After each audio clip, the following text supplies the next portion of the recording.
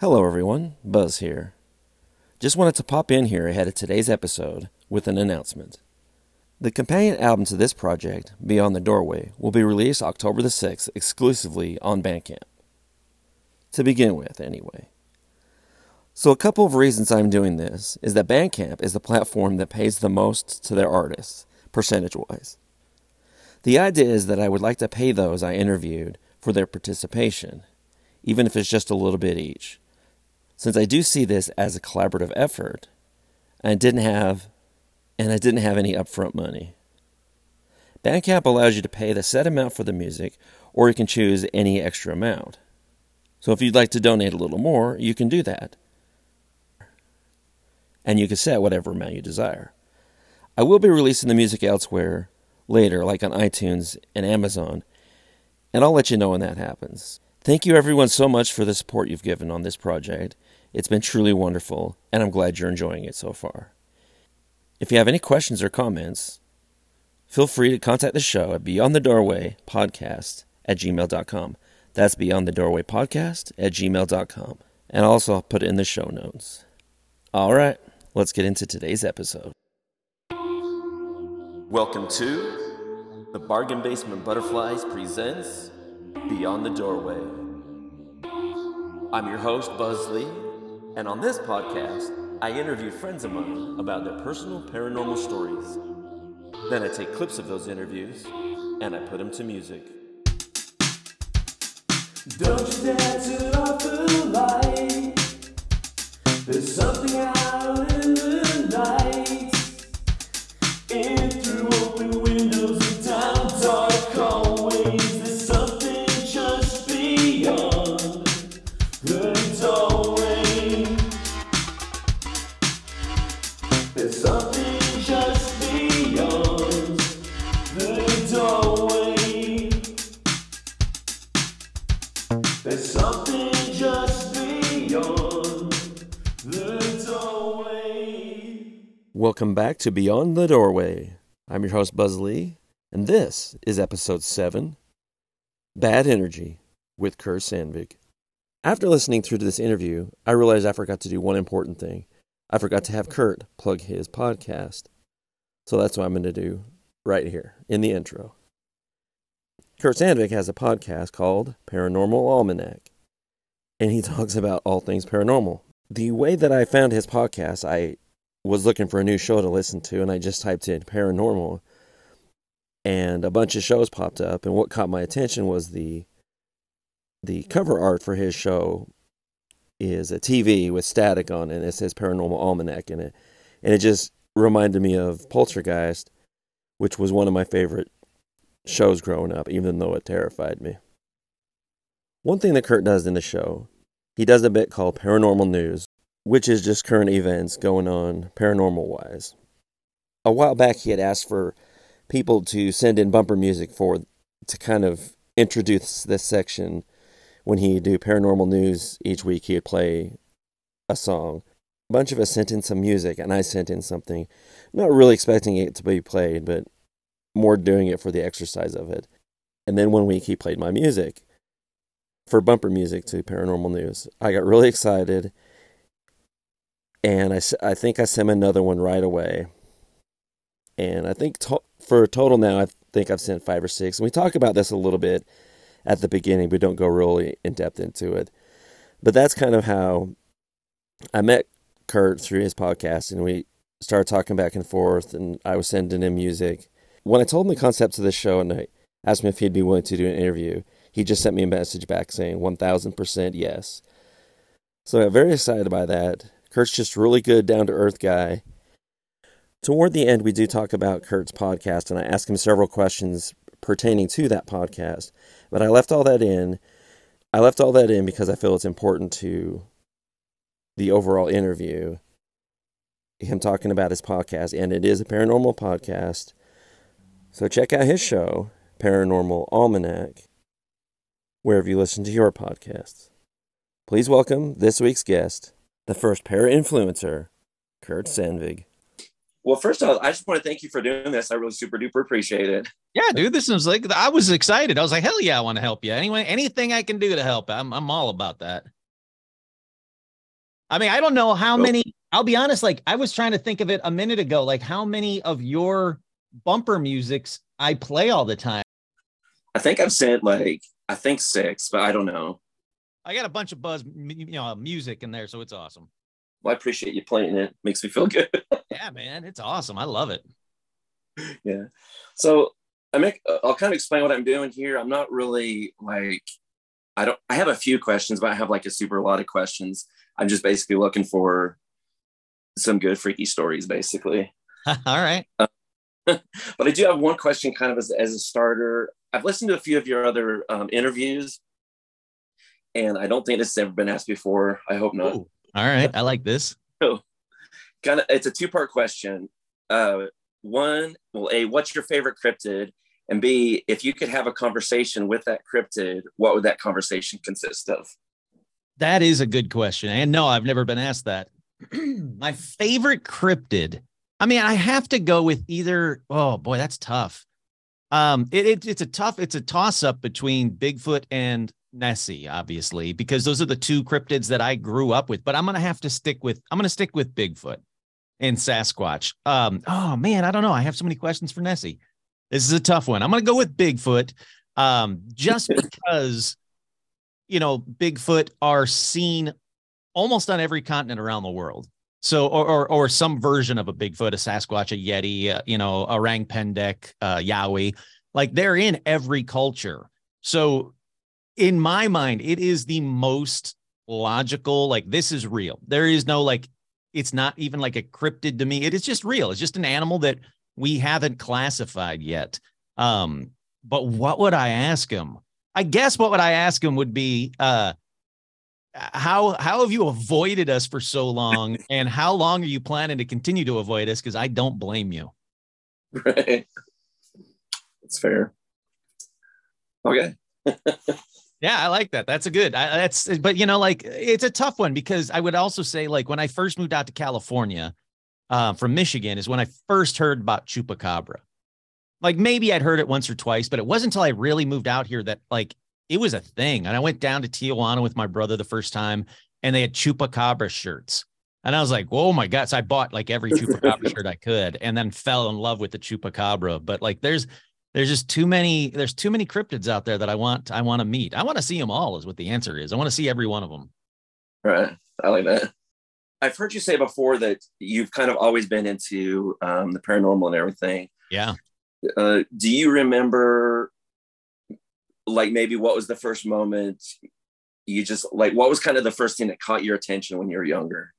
Oh yeah, definitely. Like, well, I mean, it can be brought back to two things. On the cryptid side of things, it was In Search of did an episode on Bigfoot, and I was hooked, 100% hooked. And then they did an episode on Loch Ness as well. But that's something classic about like Leonard Nimoy's voice talking about Bigfoot, and my however old I was, 7 years old or whatever, mind just being like, oh, this is a thing. Adults are talking about it. So these are real. And they had episodes on ghosts and everything. So from like the, anytime they did a book fair at my school, I'd be the one buying the UFO books and the Bigfoot books. And then every time I went to the library, my mom would be like, go pick out a book. And it would always be about like UFOs or Bigfoot. So it's always been with me. But my mom actually told me a ghost story from my grandparents' house, like when she was growing up. And it wasn't just like a one-time story. There was constant, like there was activity at my grandparents' house. It was an old farmhouse from like or a schoolhouse that they made into a farmhouse and the schoolhouse from like the 1800s. And it burnt down. And I can't find anything online about if there were any deaths, but I can only imagine there were. And then, like I said, my grandpa bought it and built it into a farmhouse. And from the very earliest, get-go, my mom would hear people walking upstairs when there was nobody else in the house. Like there was just always activity going on in the house. And then when I was, growing up and go stay with grandma and grandpa, it's a spooky old 1800s house. You go down in the basement and it's all like, big wood timber beams and rocks, like just thrown against the wall, like 1800s stuff. And you would hear stuff. But you're trying to, get, got to be cool. I can't run up the stairs like a crazy person. But I would hear people walking up. We'd all be in the living room and someone would be clearly walking on the second floor of the house, and to the point where, we'd all look at each other and then, someone go and look, and it would always be an adult, and they'd go up and look and be like, nah, there's nobody up there. It's a house settling. It's raccoons. And, it's clearly not. It was clearly footsteps. And then my mom told me that the activity really happened after, and I forget the relative's name, but when her uncle died, it was customary to instead of going to a funeral home to see the body would be in the house. And she remembered that the body was in the living room for, a week or whatever it was. And she said that's when it really kind of kicked off. Oh, wow. Yeah. So like there's always been a love fear of the paranormal for me. And, like to the point where I hated going down into the basement in my old house when I lived, that I lived in with my parents. But I'd always, any chance I get, I would be looking for ghosts or looking for UFOs or, even Bigfoot alongside the roads driving up, northern Michigan. That's cool. Yeah. I like that. But I've always been into it. And I think it's something like, either you somewhere along the way in life, you fall in love with the unknown, the paranormal, ghosts, cryptids, UFOs. And you find your limit. And a lot of my friends' limits are really low. They're just like, that's dumb. That's just Curt, whatever. But there are some friends that are like, I didn't believe, or I don't believe. This is my favorite one, is when people say, I don't believe in ghosts, and then they tell the most horrific, scary ghost story that they experienced. And I'm like, well, how can you not believe in it, man? You had the experience. Trust your own eyes. That's exactly it. People are afraid of that word paranormal or like, I don't, that's just dumb or scary or stupid or whatever, spooky. But like you open it, you leave that open-ended part of, is anything unusual ever happen to you? And they'll probably start with no, and then they'll start telling stories from their mom or their grandma or whoever. And then they eventually will settle into their own story. And I'm like, there we go. I knew we'd get there. Right. Exactly. I like that. So what would you say is kind of, maybe not like the most terrifying, but like kind of the freakiest thing that's ever happened to you paranormal wise? I mean, there's been a couple of them. The one that I can't explain, that everybody tries to explain for me, but it's just no explanation, was I apologize if you've heard it, was when Sean and myself were at David Omen's house. And the Omen house is where the Sharon Tate murders happened. And we were sitting there in his living room. I'm skeptically belief of David Omen and his house at this point, but we're sitting there in his living room, or actually at his kitchen table, actually.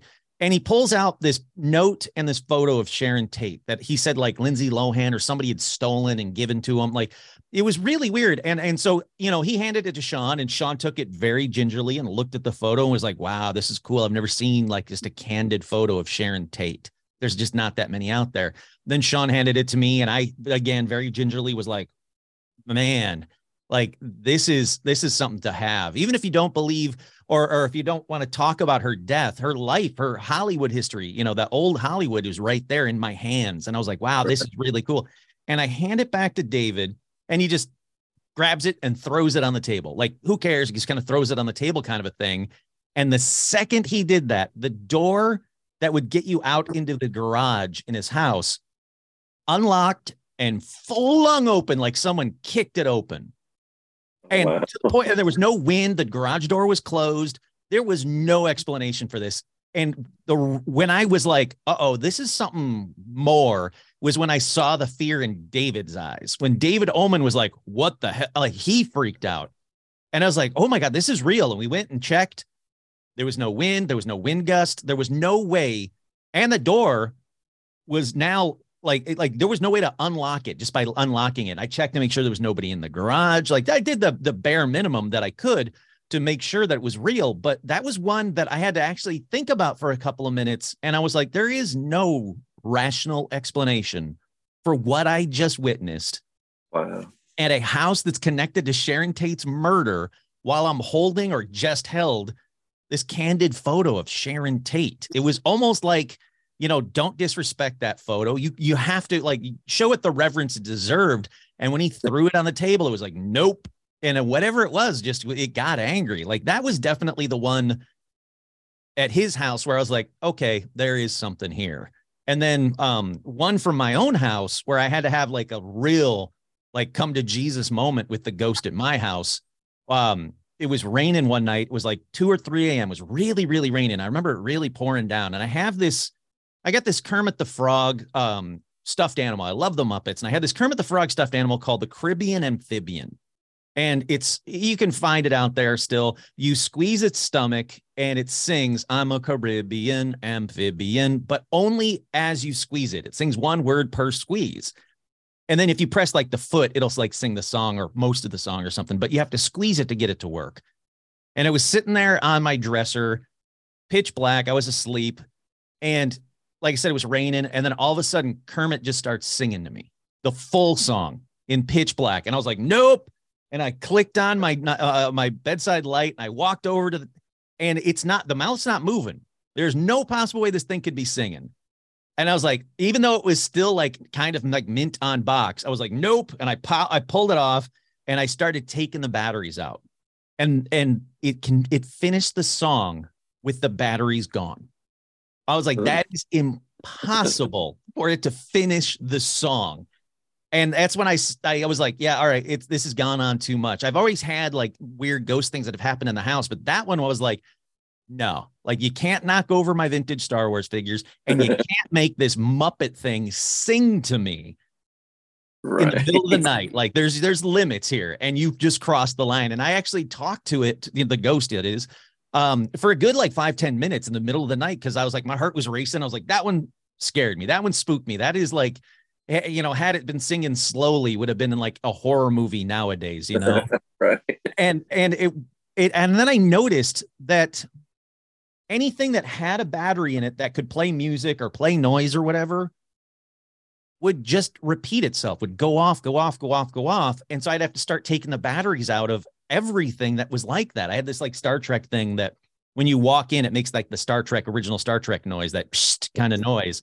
And it would just go off repeatedly. And then I was like, all right, maybe it's just me. Maybe it's an old battery. Like I got to try and rationalize this. So I took it out of my house and I gave it to a friend. And I said, hold on to this thing for a week and tell me how many times it goes off or however long you want to hold on to it. Tell me how many times it goes off. And they went, it never went off. The whole time it was here, it never went off. I'm like, all right. So I put it back on my wall. And the second I put it back on the wall, psst, psst, and it just started going off again and again and again. I had to take the batteries out. So whatever this is that's here, wants to communicate, but never wants to communicate like with like any of like the REM pods or any of the fun stuff that I have that can actually, for paranormal investigations. But if it's something that can make a random noise, it'll take advantage of that all day long. Wow. Yeah.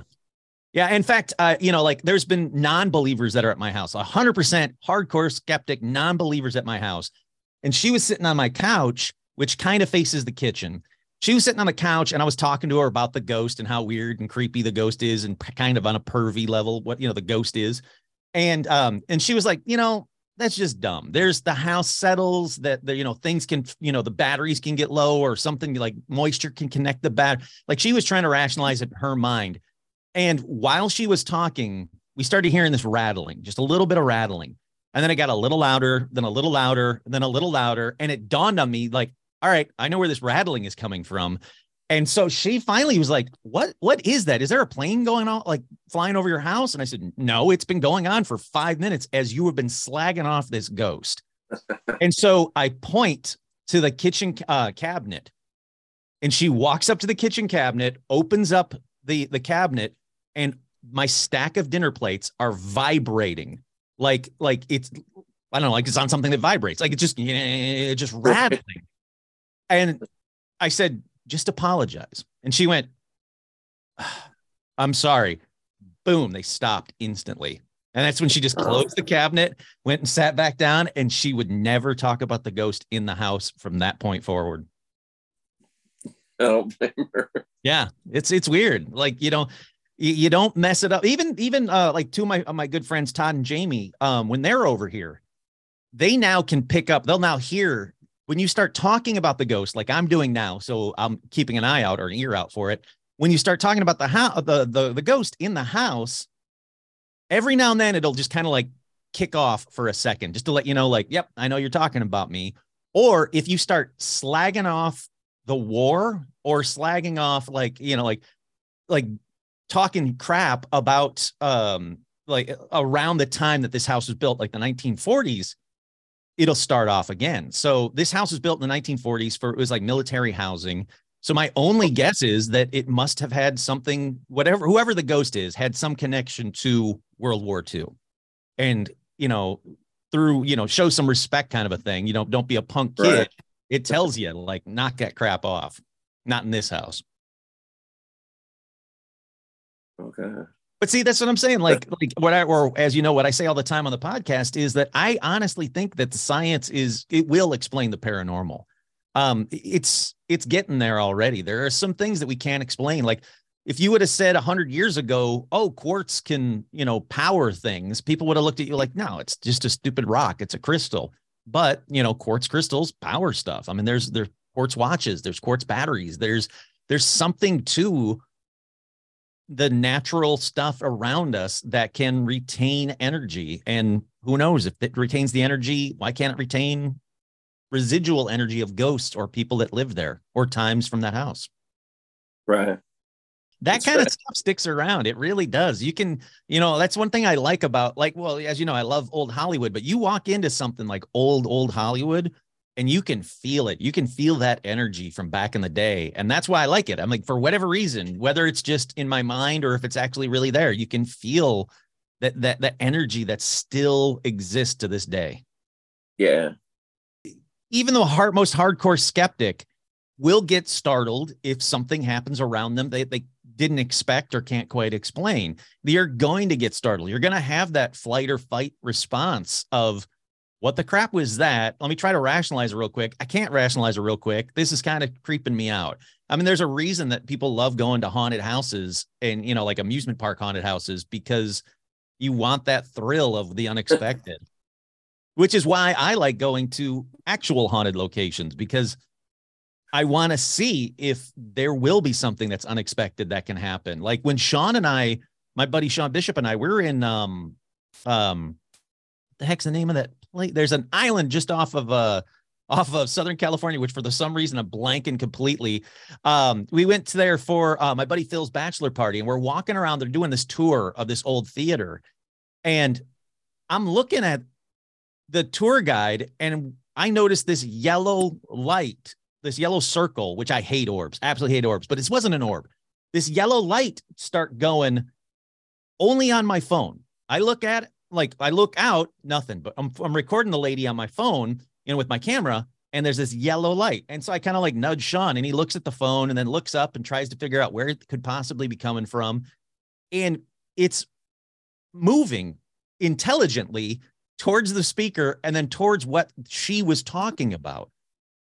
And the whole time I was like, I don't know if that's what the crap is happening? Like, I can't grasp I don't want to interrupt her, but like Sean, the whole time Sean and I are kind of giving each other eyes, like, what is this? What could it possibly, how is it happening? How can I rationalize this? And at the end of the day, we just went, I don't know what that was. So it's unexplained. Yeah. That's why that's the skeptical part of the skeptical believer. I can't say it was a ghost because it wasn't. It was just a yellow light on my camera phone, but I don't know what the crap it was. To this day, I don't know. That's interesting. Yeah. I love when things like that, even if they're like, if somebody was to like explain to you, like, this is what was going on, like, even that to me that's an interesting story too. Like, I want that. I want someone to be like, nope, here's what happened. Like in South Carolina, there's those lights that people see from the freeway, and everybody's been saying that they're paranormal forever. And then this guy went out there and went and looked at the lights, watched them, and then figured out that, oh no, it's from this road. It's just the way that the light hits the low cloud levels. The way the light just happens to hit it, it refracts. And if you're standing in a certain spot, you're going to see that refraction. And it didn't make those things less cool to me. It made it way more cool because here's something that shouldn't happen that's happening, but science could explain it. And I love that stuff. Yeah, I agree. Heck yeah. There was something you said, I don't remember what it was. But anyway, there was one night I was walking the dogs and I saw this light in the sky, and it was like kind of egg shaped, and it just like flashed 3 times, but it was like going like fast. So it was like boom, boom, boom. And I just remember looking at it and thinking, that happened. Like, yeah, like what do you do? Like as a kid, I would have been like, holy crap. But I was just like, well, that's what it is these days, I guess. Yeah, like there's you get to that age or that level of acceptance where you're like, well, that there we go. There's one of those. I don't know what it was, but yeah, see, like that's the kind of stuff that I like. Like when I had my UFO experience over the Las Vegas Strip, we were walking out of one casino. I think it was the Luxor. We were walking towards, I think, Excalibur. And as soon as we walked out of one casino out to the other, I looked up and there's this ginormous triangle, black triangle with white circles under it, exactly like what people now are seeing. But this was in the 90s, like 93 maybe. But it's what people are now are seeing as these black triangle UFOs. And I went, and then I kind of looked around. I was like, everybody else seeing this? Because I haven't been drinking. And then the people that were around me looked up and but everybody was calm about it. And they were like, well, that's weird. And we all kind of watched it for a couple of minutes. And then for some reason, all right, let's move on to the Excalibur. And everybody's kind of went on their day when it should have been everybody stopping and being like, what the hell are we looking at here? Right. And I have no explanation for that. Like, as you know, I've been talking about disclosure forever. It would, if today they came out and said, yep, UFOs are real and aliens are real and they've been visiting us for 50 years. Yeah, it'd be a big news story. But in 3 days, whatever the next news story is will take over, and everybody will go on with their lives and go, yep, yeah. I knew it. I knew that was the case. Whereas, if this was in the 1950s, the world would end and everybody would be running to churches. It just doesn't happen anymore. It's a different time. Yeah. Like you said, especially, I don't think anybody got out of the pandemic unscathed.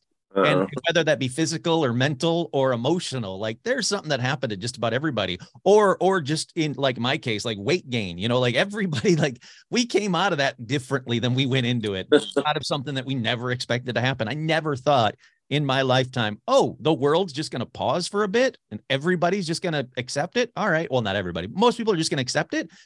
All right. Like that's just the way of the world now. Okay. It's a different right. time. It is.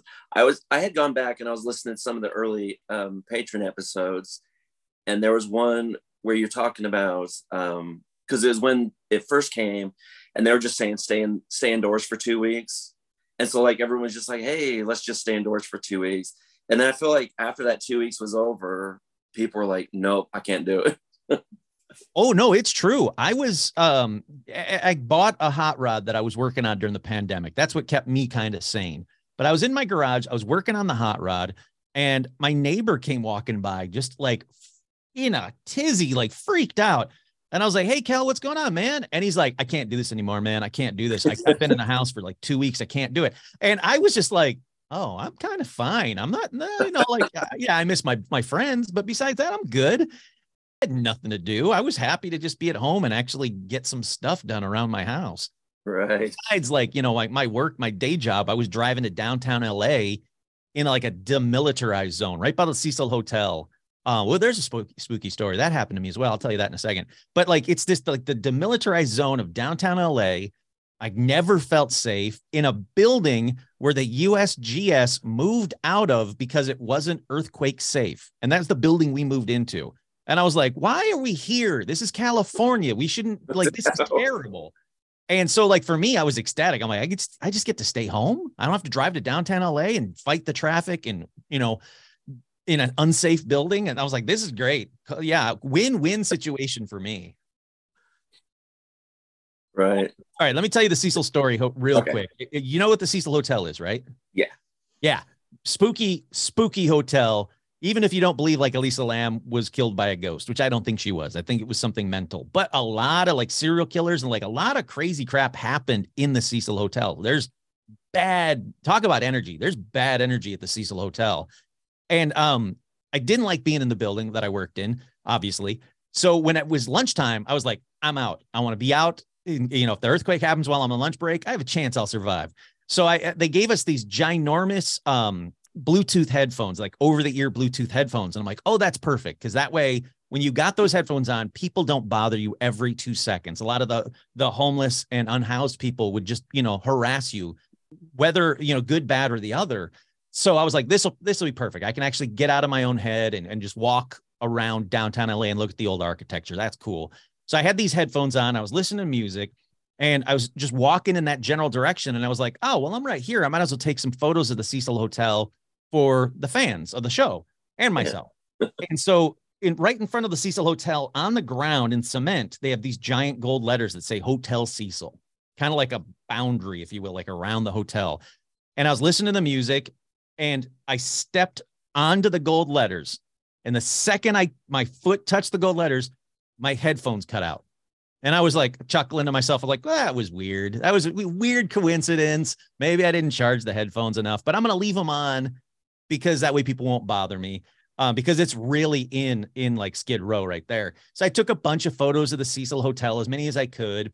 And then when I was like, all right, this is getting kind of sketchy, I'm going to get out of here, I started to walk away. As soon as I stepped over that boundary again, the hotel letters on the ground, my music came back on in my headphones instantly. Wow. And I was like, what the crap? Like there's some stuff that you just can't explain that, you know, if I was going to make it up, I'd make up a better story than that. I would say, and I saw a face up in the hotel. No, it was just something weird that happened that I can't explain. And the music stayed on the whole way back into work and the rest of the day too. I listened to them while I was at work. So it wasn't like it was a battery issue. It wasn't like I had no signal. Can't explain it. It was the Cecil Hotel being really creepy. Wow, that is really interesting. Yeah. Yeah. Yeah, I like that kind of stuff. Yeah. So you said like you talk about paranormal investigating.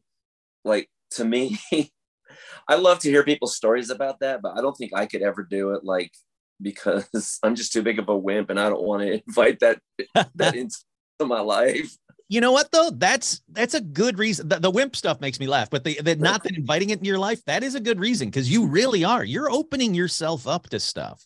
And when you open yourself up to stuff, you might get some stuff back. So you're not wrong in that aspect, but you know, like I said, I like it. I don't like calling it ghost hunting because you're not hunting anything. It's just paranormal investigating. Like, so I go on paranormal investigations and I'll be honest, 8 times out of 10, nothing will happen, but nor should it. Like I said, it's not like the Haunted Mansion ride at Disneyland. It's not going to kick off every time you walk in. And that's what makes me go, okay, maybe there is something here. And just, I was on the wrong day at the wrong time, or it just didn't like my energy. But that one time when something does happen, because I've been to David Oman's house a number of times. And when one day I was there, I don't know, like 6-7 hours and nothing happened. And I had told my friends about like all the creepy stuff that had happened. You can't wait till you guys see this. And we walked in, it was just this cool mansion on the side of the hill in Beverly Hills, and who cares? And, you know, nothing happened. And I was like, well, that's just how it goes. But you could do it, man. I know you could do it. The key is don't do it by yourself. That you'll psych yourself up so much that, you know, anything happens, it'll legitimately scare you. You just got to go with like the right people and you know, just go in confidence and dip your toe in. Do one of those haunted tours of whatever city you happen to be in. And, you know, you'll be like, oh, that was nothing bad. I could do that.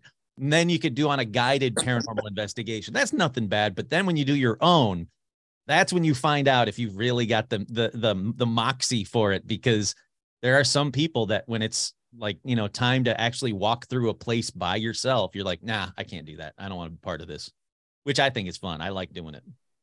That's funny. Yeah, I already know I couldn't do it. It's not for everybody. But then again, you know, it's for some reason with all these, you know, ghost shows on TV nowadays, it has to be with the lights completely out at some old haunted sanatorium. And, you know, you're wearing night vision. Like there doesn't need to be, if there's nothing in a ghost book anywhere that says the ghost will only come out in a haunted sanitarium in the dark. Like turn the lights on, walk around the place. It's spooky enough as is. Why are you making it even worse? I'm the type of person that even like I'll watch those TikTok videos and I know it's not real, it's just fake. And it's like I appreciate the production value of it. Yeah. But it still creeps me out. I'm like, well, that's because it's that fear of the unknown. It's that yeah. like that what is that, like primordial or whatever, that primal fear that we used to be hunted by ginormous things. So who knows what's out there? And again, you walk into there's nothing creepier than my great uncle's farmhouse, which was next door to my grandparents' house. His barn was, if you could film the next 10 horror movies in that barn. There's just ginormous hooks with like, what the hell was great Uncle Chris doing in this barn, man? But there's like this dusty hooks and axes and scythes on the wall. And I'm just like, this place is terrifying. And as a kid, I'd be running around in there playing and going upstairs. And then when I went back as an adult for the last time, I was like, why the hell was anyone ever letting me into this place, man? This is a murder scene waiting to happen. No kidding. Yeah, it's creepy. Different times, I guess. Heck yeah. The 70s, man. It was a different time. I wasn't allowed in until the street lights came on, and then, just go out and play in the woods. Who cares? Exactly. So let me ask you this. Has there ever been anything that like, I wrote it down, but I lost my questions earlier. Oh, that's even better. I like it. You're on the spot. All right, exactly. Has there ever been anything that you believed in, and then once you did the research, you were able to debunk, and it was kind of a disappointment that you could debunk it? Yeah. Rolling it back to the chupacabra, man. The chupacabra is definitely, every chupacabra that they've ever caught has been a coyote or a dog with mange, and it's just sad, and it's just a bummer thing. Look, I want nothing more than the weird lizardy, red glowing eyes, goat sucker kind of a creature that's been, caught everywhere. I want nothing more than that thing to be real. But the more I look into it, the less I'm like, yeah, this thing isn't real. Unfortunately, that's one I can check off the list. And then there was when I was growing up, there was all these, like old stories of these traveling carnivals that had, a caveman on ice or a Bigfoot that was killed. And those I wanted to be real. Like every one of those I wanted to be real. And then I was like, oh, these are just people just scamming people for no reason. I found this stone giant. No, you didn't. You made it. That's just dumb. And there'll be episodes where I'm all excited about like, oh, I'm going to bring it back to me, what I liked when I was a kid. I'm going to do an episode on this. And then instantly, like not instantly, but like in 10 minutes, I'm like, oh, well, this story was fake. There was a story that I was 100% convinced was real prior to doing this podcast of this guy that just kind of blipped out of time from the past, from say the late 1900s into 1950, and was hit by a car in Brooklyn. I think it was Brooklyn, but in New York. And when was killed, and they found all this old stuff on him, and they were like, who is this guy? How did he get here? This guy was obviously, walked into a vortex or somehow time traveled. And I was convinced that, because it's been reported a number of times on like big news sources and stuff, like there was this man and it was this crazy kind of thing that happened back in the day in New York. And I was going to do a full episode about it. One of my earliest episodes I was going to do about it. And then when I started looking into it, my buddy Mickey was like, wait, what are you doing an episode about? And I told him, and he was like, here you go, it's fake. And I was like, what? And then once I had that, like the wind knocked out of my sails, I looked into it and I was like, oh, it really is fake. And here's that core story. Here's where it came from. And everybody's just been regurgitating it as fact again and again and again. And I was like, man, that was a bummer. I wanted that one to be real. I want the mystery in life. You guys just took a little bit of my childhood. Oh, yeah. And there's more. I'm sure if I actually thought about it, there's been many a times when I'm doing research for an episode where I'll get like half the episode outline done. And then I'll find out, oh, well, this is all BS, man. And then I, can debunk the whole thing. And I'm like, man, did I just do a whole debunk episode? Nah, and I'll just scrap it. And I'll scrap an episode that I've been working on for like 2 weeks. Oh, wow. Yeah. It happens more than I care to admit, unfortunately. Yeah, that would be very super frustrating. It is. It does get frustrating because But it's also like, I could just ignore that I found that piece that debunked everything, because that's what a lot of podcasts do. They go for the lore of it. Like, and I could be that guy, but I don't want to be that guy. That's not what I want Paranormal Almanac to be. I want, if someone, legit debunks. I think there's been maybe one time where a fan was like, hey man, that story you told was actually fake, but I couldn't prove it. I said, cool, find me some evidence. Like, I want that. I want fans to be like, what you're just talking about? It's not real. I'll fully gladly admit, like, yep, I got duped, because I don't want to keep regurgitating the same stuff over and over again that other people heard. Yeah. So since we're on your talking about your podcast, I did have a question. So kind of tell me the difference between the very first time you decided to send an episode out into the world versus like what you experience now every time you send something online. Interesting. I like this question. It is different. I'll tell you that. The first episode I ever did, I did with my buddy Mickey, because I couldn't fill 30 minutes by myself. I couldn't even imagine talking for 30 minutes and having anybody in the world care. So I was like, Mickey, you got to come on. You got to do it for me. We'll banter back and forth. It'll be great. And then I think like the next 2 or 3 episodes I called them mini episodes, because I didn't have anybody. And I was like, oh man, this is just me talking. This is rough, man. And I would get so nervous right before I hit record. And at that time, I didn't have like a nice microphone or the setup or anything. I just had like some like Bluebell microphone. I forget what it was called. This snowball microphone. And it sounded like crap. I was doing it just from my couch. I didn't even like separate myself into anything. I had no idea that, in my mind, I was like, there isn't going to be anybody listening, maybe like 2 or 3 of my friends. So who cares? Like, who cares if it's a bad sounding episode? And I remember it was like, I think fourth or fifth episode, and I can't tell you what the episode actually is about, but like the 4th or 5th episode, I got a review. And I was like, whoa, I don't know this person. Like, a lot of the reviews, I'll be honest, the first 3 or 4 reviews, they were like me and then like 3 of my friends. Like, yeah, this is a great podcast. You'll love it. But this was like a real review. And I was like, whoa, there's someone out there who's listening to me. That's weird. I got to take this a touch more seriously than I am. And then I didn't take it seriously at all. But I just kept doing the same thing I was doing. But after about like 15 or 20 episodes, I was like, I'm still going, man. I thought I'd get bored of it or run out of ideas. Everybody told me, when you do a paranormal podcast, you're going to run out of ideas by like episode 40. And I'm on like 280 now or whatever I'm at, like I'm not even close to running out of ideas. I got lists of stuff that I haven't talked about that I wrote in the first 20 episodes, things I want to talk about. And now when I put it out, I want to have a through line through the whole episode. There's episodes that I've been sitting on. Like, I can't get my head around, like one about witches. I can't figure out how to do a full episode about witches because I don't know. I can't figure out a through line for it.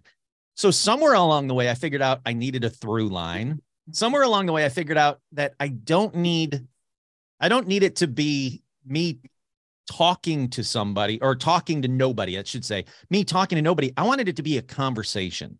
That if someone listened to the podcast, it's me telling a story, but I want it to be conversational.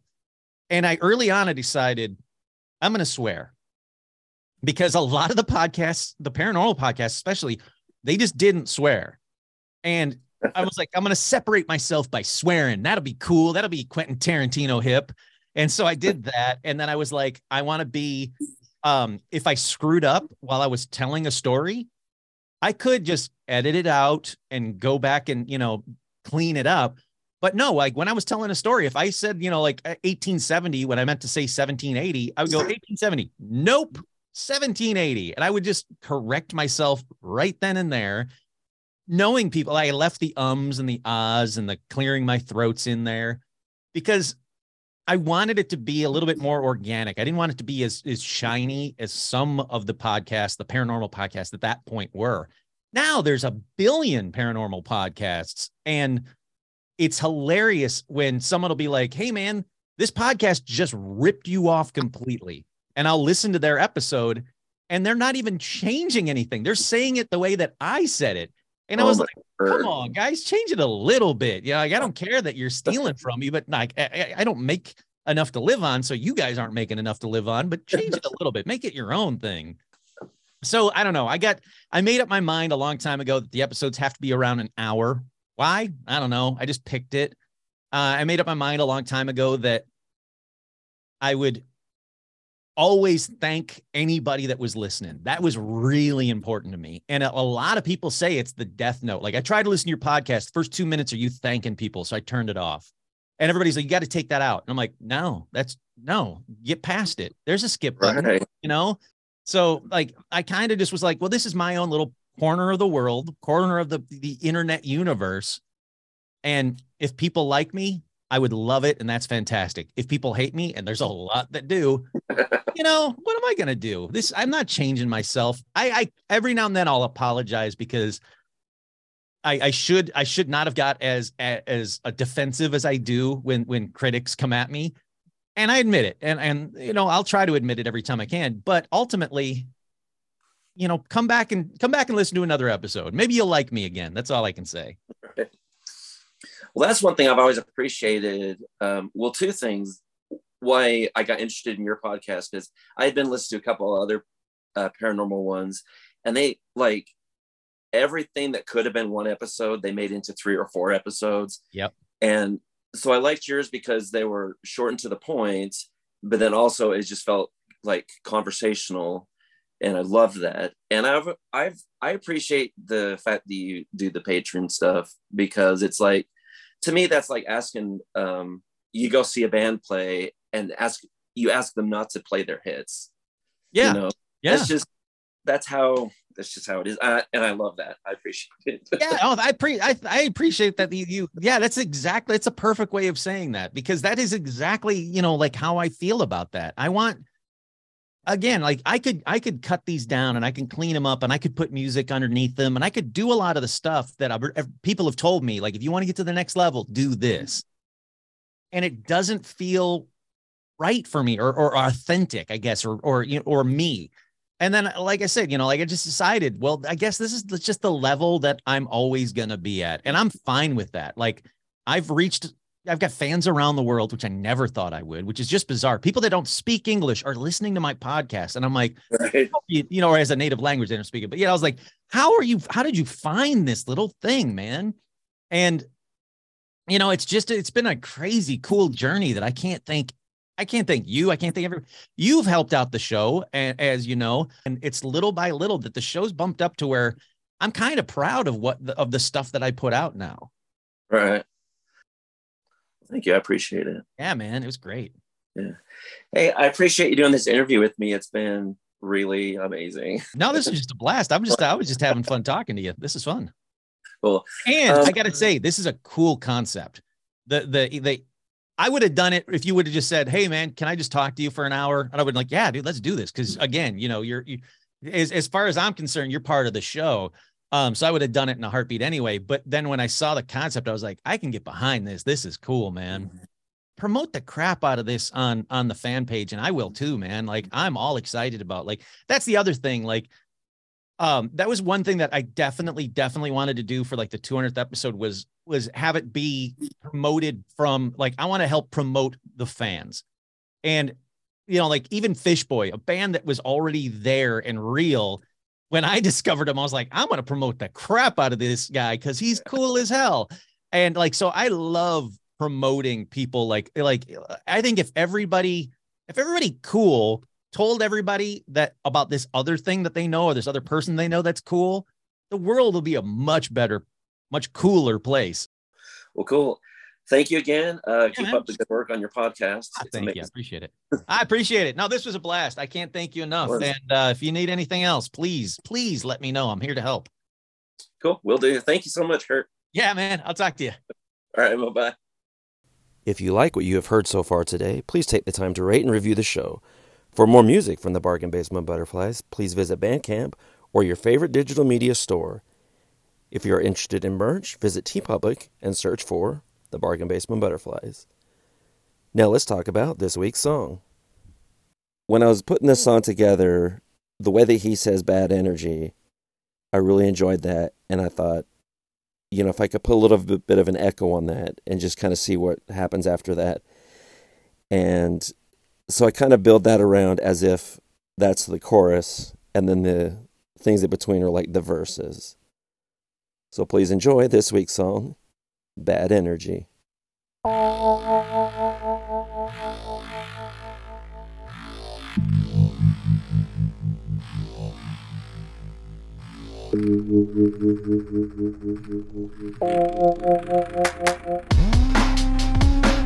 Bad energy. Bad energy. Bad energy. Bad energy. There's bad energy at the Cecil Hotel. Bad energy at the Cecil Hotel. All right, let me tell you the Cecil story real quick. Spooky hotel. A lot of like serial killers and like a lot of crazy crap happened in the Cecil Hotel. There's talk about energy. There's bad energy at the Cecil Hotel. Bad energy. Bad energy. Bad energy. Bad energy. Bad energy. Bad energy. Bad energy. Bad energy. So I had these headphones on. I was listening to music, and I was just walking in that general direction. And I was like, oh, well, I'm right here. I might as well take some photos of the Cecil Hotel. Right in front of the Cecil Hotel, on the ground in cement, they have these giant gold letters that say Hotel Cecil. Kind of like a boundary, if you will, like around the hotel. And I was listening to the music, and I stepped onto the gold letters. And the second my foot touched the gold letters, my headphones cut out.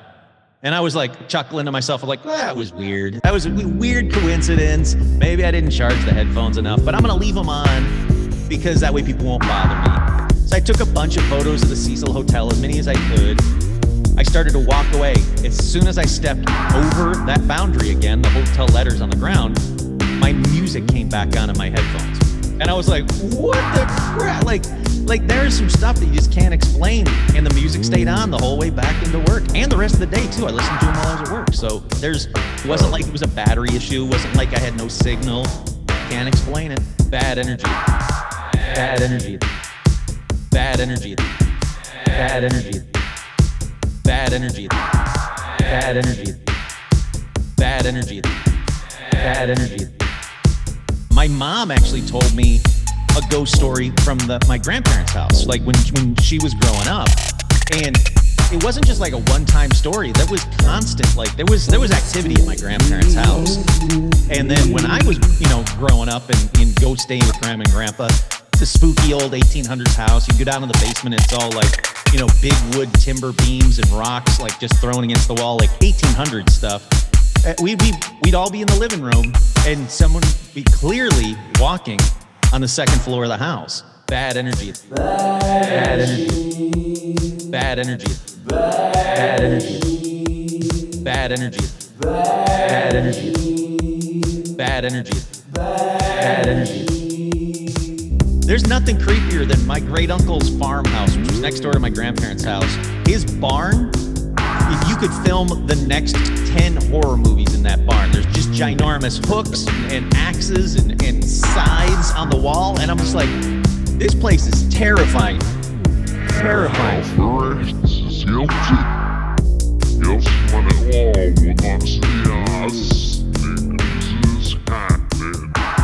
Bad energy. Bad energy. Bad energy. Bad energy. Bad energy. Bad energy. Bad energy. Bad energy. Somewhere along the way in life, you fall in love. You fall in love. You fall in love. You fall in love. Somewhere along the way in life, you fall in love with the unknown. The unknown. The unknown. The unknown.